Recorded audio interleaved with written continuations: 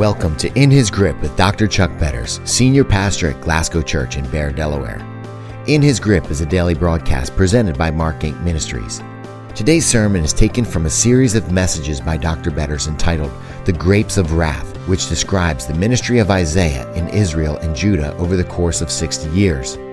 In today's sermon, The Grapes of Wrath, Part 1, Section B, Dr. Betters describes additional parallels between Israel, the lukewarm first century church, and the church today, as they all demonstrate practical atheism and a devotion to self-pleasure.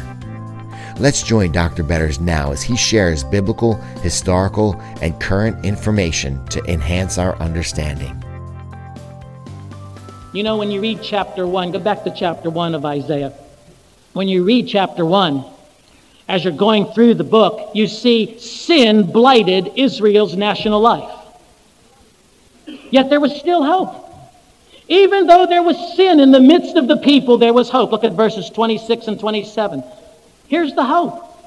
I will restore your judges as in days of old, your counselors as at the beginning. Afterward you will be called the city of righteousness, the faithful city. Zion will be redeemed with justice, her penitent ones with righteousness. There's hope. Amidst judgment, there's hope. A hope for revival. A hope for renewal. When you come to chapters 2, 3, and 4, sin marred life's highest purposes for Israel. Yet offered to them was cleansing and a new creation. Look at chapter 4, verses 2 to 6.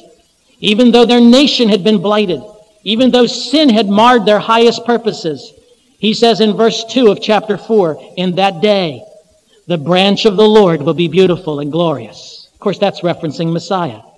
And the fruit of the land will be the pride and the glory of the survivors in Israel. Those who are left in Zion, who remain in Jerusalem, will be called holy. All who are recorded among living in Jerusalem, the Lord will wash away the filth of the women of Zion. He will cleanse the bloodstains from Jerusalem by a spirit of judgment and a spirit of fire. There's the cleansing. Then the Lord will create over all of Mount Zion and over those who assemble there a cloud of smoke by day and a glow of flaming fire by night. Over all the glory will be a canopy. It will be a shelter and shade from the heat of the day and a refuge and hiding place from the storm and rain. So you see in chapter 1, chapter 2, chapter 3, chapter 4, there's hope. Even though these people had become so sinful, yet when you come to chapter 5, the hope is dashed. In fact, what we have in chapter 5 are Isaiah's grapes of wrath. The hope is taken away, and nothing is left but the gathering of darkness. Look at how chapter 5 ends. Look at verse 30 of chapter 5. This is a picture of the absolute despair in light of the judgment of God. In that day, they will roar over it like the roaring of the sea. And if one looks at the land, he will see what? Darkness and distress. Even the light will be darkened by the clouds. You see, he sings first of a friend who has made the best of preparations for this very special vineyard. He chooses the best soil, the choicest vines, carefully plants the crop, and he expected fruit. The crop was to produce fruit. So confident was he of the imminence of the fruit that he also builds a double wall to protect it from all its enemies. In fact, he builds a tower, a residence tower, where he himself would dwell in their presence so as to ensure the safety of the vineyard. The choicest vines, the best soil, the double wall, the watchtower, the presence of the gardener himself. And he expected fruit. He expected fruit. What more could he have done? Nothing. The question is, why was there no fruit? What is to be expected now that the crop is wrapped up in so much darkness? Look at verse 5, Isaiah 5. Now I will tell you what I am going to do to my vineyard. Now you don't think this applies to the church? We are called in Galatians the Israel of God. If this happened to Israel, it can happen to us. And it will happen to us. And the reason it will happen to us is because God is looking for fruit. Will he find it? This is what I'm going to do to my vineyard. I will take away its hedge, and it will be destroyed. I will break down its wall, and it will be trampled. I will make it a wasteland, neither pruned nor cultivated, and briars and thorns will grow there. And I will even command the clouds and forbid them to rain on it. Look at verse 7. The vineyard and its stink crop is fully exposed. The vineyard of the Lord Almighty is the house of Israel, in case you didn't know that. And the men of Judah are the garden of his delight. And he looked for justice, but saw bloodshed. He looked for righteousness, but heard cries of distress. What a picture of God's total work of grace. What a wonderful picture of God's total work of grace. The Father who before the foundation of the world chooses the soil, chooses the vines, sets them aside, sends his Son in the course of time to secure our salvation, and inundates us with the presence and power of his Holy Spirit, who builds a double wall of protection and himself dwells in our presence as our watchtower. What more could he do? He is looking for fruit. And when the fruit is not there, he has no recourse but to judge. He has no recourse but to hand over his church for judgment, which may very well be the mechanism by which God brings revival. The grapes of wrath. Beginning with verse 8. Here are the characteristics of the church of Isaiah's day, which I believe absolutely parallel the church of our day. There is no doubt in my mind there are significant parallels in these 6 grapes of wrath to what we see and experience in the church today. The first one I call practical atheism. Practical atheism. Verses 8 through 10. Here it is. Woe to you who add house to house and join field to field till no space is left, and you live alone in the land. The Lord Almighty has declared in my hearing, surely the great houses will become desolate, the fine mansions left without occupants. A 10-acre vineyard will produce only a bath of wine, and a homer of seed only an ephah of grain.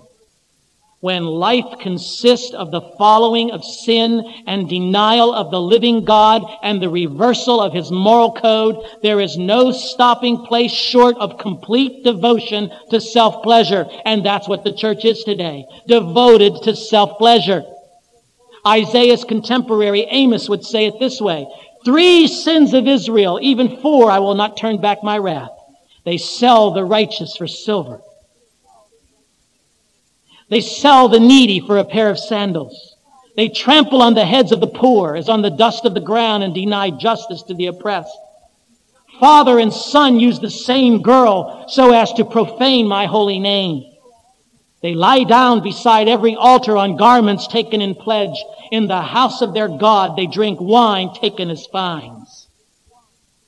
Now here was the picture. Powerfully rich and influential people would annex the property of the poor.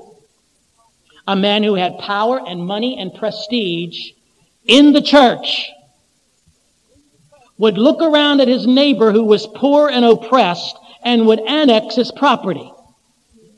Literally defraud him of his property. Kick him out of the house so that he could build a bigger house. So that he could have an estate. All that mattered to them was self-advantage.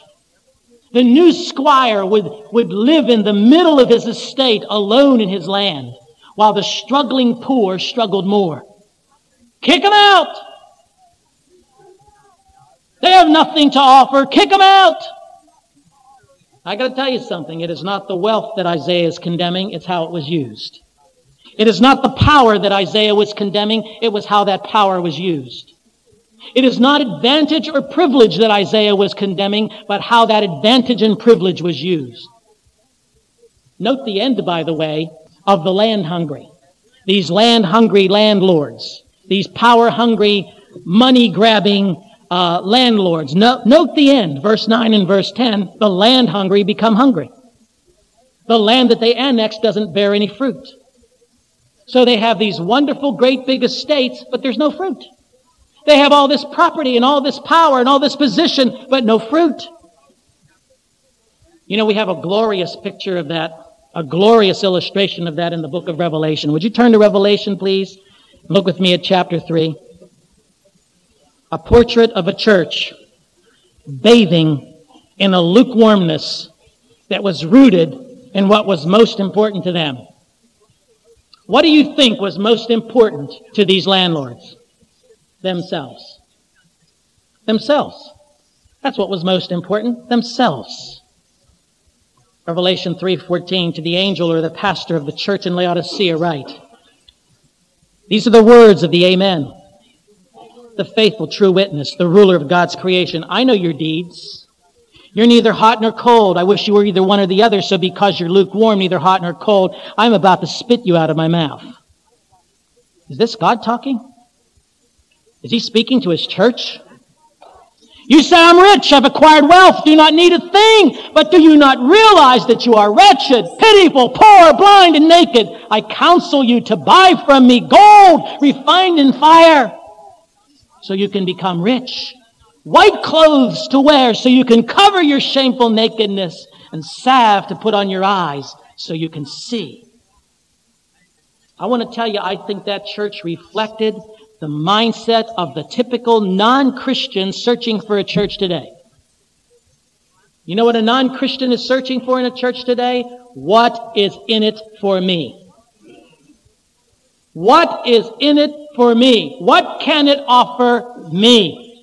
But I got to tell you, I think they also reflect the mindset of many Christian people, some of whom may be sitting right here. What is in it for me? What can this church offer me? What can my faith give me? What can my God give me? What's in it for me? Me! Jesus would tell us in the parable of the talents that there's a price tag on this kind of thinking. You want to know what's in it for you? He says, take the talent from him and give it to the one who has the 10 talents. For everyone who has will be given more, and he will have abundance. Whoever does not have, even what he has will be taken from him, and throw that worthless servant outside into the darkness where there will be weeping and gnashing of teeth. That's the price tag on me-centeredness. What's in it for me? Some experts say that the greatest curse on the church today is that 20% of the body do 80% of the work. Statistics show us that 10% of every church, 10% of every church congregation, 10% of those people have the gift of evangelism. But what they fail to tell us is this, that even though 10% may have the specific gift of evangelism, every single believer, every one of you who name the name of Christ, are commanded, are demanded in Scripture to be a witness. Every one of you, every one of us. Where's the fruit? The failure has been that the church does not see the difference between being a witness and being an evangelist. And this has produced a guilt-ridden lukewarmness that has sickened God. And it must be addressed if we are ever going to see a revival. Let's look at some of those drops of lukewarmness. Me. Lukewarmness in the pursuit of holiness. That's one drop in that little fountain. Are you pursuing holiness? Second drop. Lukewarmness in the pursuit of the Great Commission. I think God is sick and tired of these bad marriages. I can tell you for one, as a counselor, I'm sick and tired of the bad marriages. I'm tired of having to go back to the same people again and again and again and tell them, this is what Ephesians 5 says. This is how a man is to love his wife. This is how a woman is to submit to her husband. I think it's time you get the message. And your children, where we've allowed them to go and what we've allowed them to do and the drifting, I think it's time for God's people to realize fully that God will bring judgment to our homes if we do not submit to the mandates of holiness God has called our homes to live in. If you don't like this kind of preaching, then leave. Go listen to the devil tickle your ears out there. Listen to him tell you women what you're supposed to be and you men what you're supposed to be. But don't listen to the narrowness of this book. Let him devour you, just as Ahaz sacrificed his own children to his gods. Some of you are sacrificing your children to your gods, and they're dying. Fourth drop, lukewarmness in the service of the body. We don't know how to work in the church. What do you expect when you come here? See, what we need to expect is to encounter God. And let me tell you something. When you encounter God, when you come face to face with a living God, eyeball to eyeball, nose to nose with a living God, self must disappear. Self must disappear. There's no room in this spirit for self and the Holy Spirit. There's no room. And when we engage him in worship, when we come prepared, did you prepare your heart? Did you prepare your wife, your husband? Did you fight all the way to church? How do you know God hasn't led into this church the last of the elect to hear the gospel? They ought to be able to see and sense and feel that from us, that we have been before a holy God and have come to worship him. Not self, him. Not me, him. Do we love him? And a final thought. Is there lukewarmness in the church in the pursuit of peace? Do you know how to resolve conflict? There is so much division in the body. So much division. I'm grateful that in this church there isn't that much. Not any that I know of. I'm sure there are people that are discontent with this, that, or the other thing, but primarily speaking, God has given us great peace here. But I'm talking about the body of Christ. There's so much division. The preachers are in competition with each other. I go to preachers' meetings, ministerial meetings, presbytery meetings. They're all in competition. Well, not all of them. Many of them are in competition. Big church versus small church. Rich church versus poor church. Young men versus old men. New wave of thinking versus old way of thinking. Traditional service versus contemporary service. White versus black. And on it goes. There's so much division. The preaching's irrelevant. Doesn't speak to anybody's hearts. The saints are in disagreement. The buildings are not in use. The quality of ministry is second rate. And as the result, the community around us is unimpressed. Where's the Pentecostal fire when there were no buildings? Where's the Pentecostal unction of the Holy Spirit? Did a Presbyterian really say that? Yes, he did. Our focus is so narrow and so fixed on me. It makes God want to spit us out like sour milk. Why is there so much fracture? Because we have aimed our guns at each other, majoring in minors, doing it all in the name of Jesus. No longer does Satan hang us on crosses made by the enemies who stand outside the church. Instead, we hang each other on crosses crafted in meetings and gossip sessions where some of the greatest pain is felt by the saints at the hands of other saints that more than rivals the pain that the world can toss at us. I've had people tell me again and again and again, I've suffered more pain at the hands of the church than I have in my conflicts with people who are outside the church. Do you have a vision for the church? Do you have a vision for where the church ought to be? I want to tell you, persecution's inevitable. We talk about the collapse of communism. Do you know what that's done? We think it's opened this wonderful floodgate of opportunity into Russia. What it has done is it has destabilized the Soviet states. So much so that they're looking for somebody to shoot. Listen to this. The need for trained pastors in the former Soviet Union has prompted Regent University to establish the Institute of Leadership Training 6-month course in Kiev. Now listen to what's going on. Personal testimonies personal photographs helps document the persecution that is going on against Christians in the Soviet Union. Brutal persecution of Protestants is increasing steadily in the former Soviet Union. A systematic cleansing of Protestants, similar to that experienced by all faiths under Stalin, could occur soon in the Commonwealth of Independent States. As order breaks down in Russia and the surrounding republics, strong men attached to the Muslim and Russian Orthodox establishments are filling the power void. The Russian army formed an alliance with a 1 million-member military organization with historical roots in the Cossack people. The groups pledged loyalty to Russian Orthodoxy and war against evangelical Protestants. The danger to foreign missionaries is great in Cossack areas. Protestantism is seen as the American plan to interfere with the sinister motive of stealing Russia from the Russians. 1.5 years ago, this commentator says, I myself didn't believe this was going on. But as his organization, the Russian American Institute for Adaptation, uncovers increasing evidence of persecution, this horrible picture is forming. We have a very short time. Persecution. You've read about Rwanda. Rwanda's tribal wars has killed thousands of church members.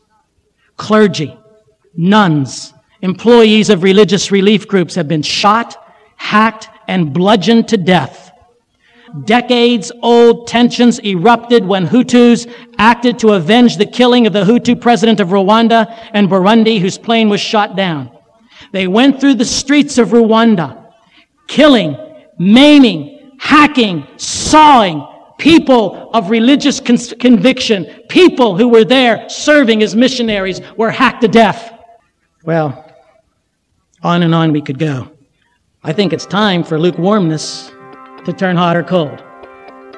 It's time for you to get in or get out. It's time for you to say, my cause is with my Jesus, or I am a child of Satan. And you need to make that choice. But you're not going to be able to sit in the middle. Notice what he said in Revelation. What did he say? I would rather you be one or the other. You are less offensive to God as an enemy of the church than you are as a lukewarm, quote-unquote Christian. Will there be revival? Well, in Isaiah's day, they went into captivity. The grape of wrath of practical atheism was one of the foundational elements that led to their destruction. When you hear these stories of judgment, do you ever consider that in reality, judgment was actually God's chariot for bringing grace and mercy to the Israelites? Maybe you are experiencing some hard discipline right now as the consequences of personal sin. But think about it. Maybe that discipline is God's way of opening your eyes to His mercy. Whenever repentance is required, mercy is close behind. Please let us know how God is using this broadcast to open your heart to His truth. We often meet people who tell us they listen every morning or every afternoon, or they arrange their travel time so they don't miss one message. Whether you are a longtime listener or new to In His Grip, we'd love to hear how God is using His Word to turn your heart toward Him. On our website, you'll find our Learning to See When the Lights Go Out series, where people share their stories of brokenness and redemption. One of the most powerful stories you will hear is the one on adultery, forgiveness, and redemption. Did you know that even when reconciliation doesn't take place, the offended party can forgive and find joy and peace and purpose? Ron, please share with our listeners how they can access these resources or contact us. Thank you for joining us for today's message from the Grapes of Wrath series. If you would like to receive a copy of this entire sermon, you can contact Mark Inc. Ministries and request the Grapes of Wrath Part 1, or simply reference sermon number 94-33. Mark Inc. Ministries can be reached toll-free at 877-MARK-INC. That's 877-627-5462. And check out our website at www.markinc.org. Did you know you can share today's message with a friend or family member, or download today's message in its entirety free on our website? simply visit us at www.markinc.org. You can also call us if you like at toll-free 877-627-5462. That's 877-MARK-INC. Mark Inc. Ministries provides help and hope to hurting people. Be sure to join us online for more information about our many resources. Mark Inc. Ministries is a nonprofit ministry that appreciates your ongoing prayers and support. For more information, or if you would like to email us, go to www.markinc.org. We would also like to invite you to join us for our Sunday morning service at Glasgow Church. The church is located at 2880 Summit Bridge Road in Bear, Delaware, and our service begins at 10:30 a.m. each Sunday morning. If you are unable to attend the service in person, you can join our live stream from anywhere by going to our website at www.glasgowchurch.com. If you would like to contact us at the church, we can be reached at area code 302-834-4772 or through our website at glasgowchurch.com. Thank you again for listening to today's broadcast. Be sure to join us tomorrow as Dr. Betters continues this challenging series, The Grapes of Wrath. Have a blessed day, and remember that God is sovereign and you can trust Him as long as you are in His grip.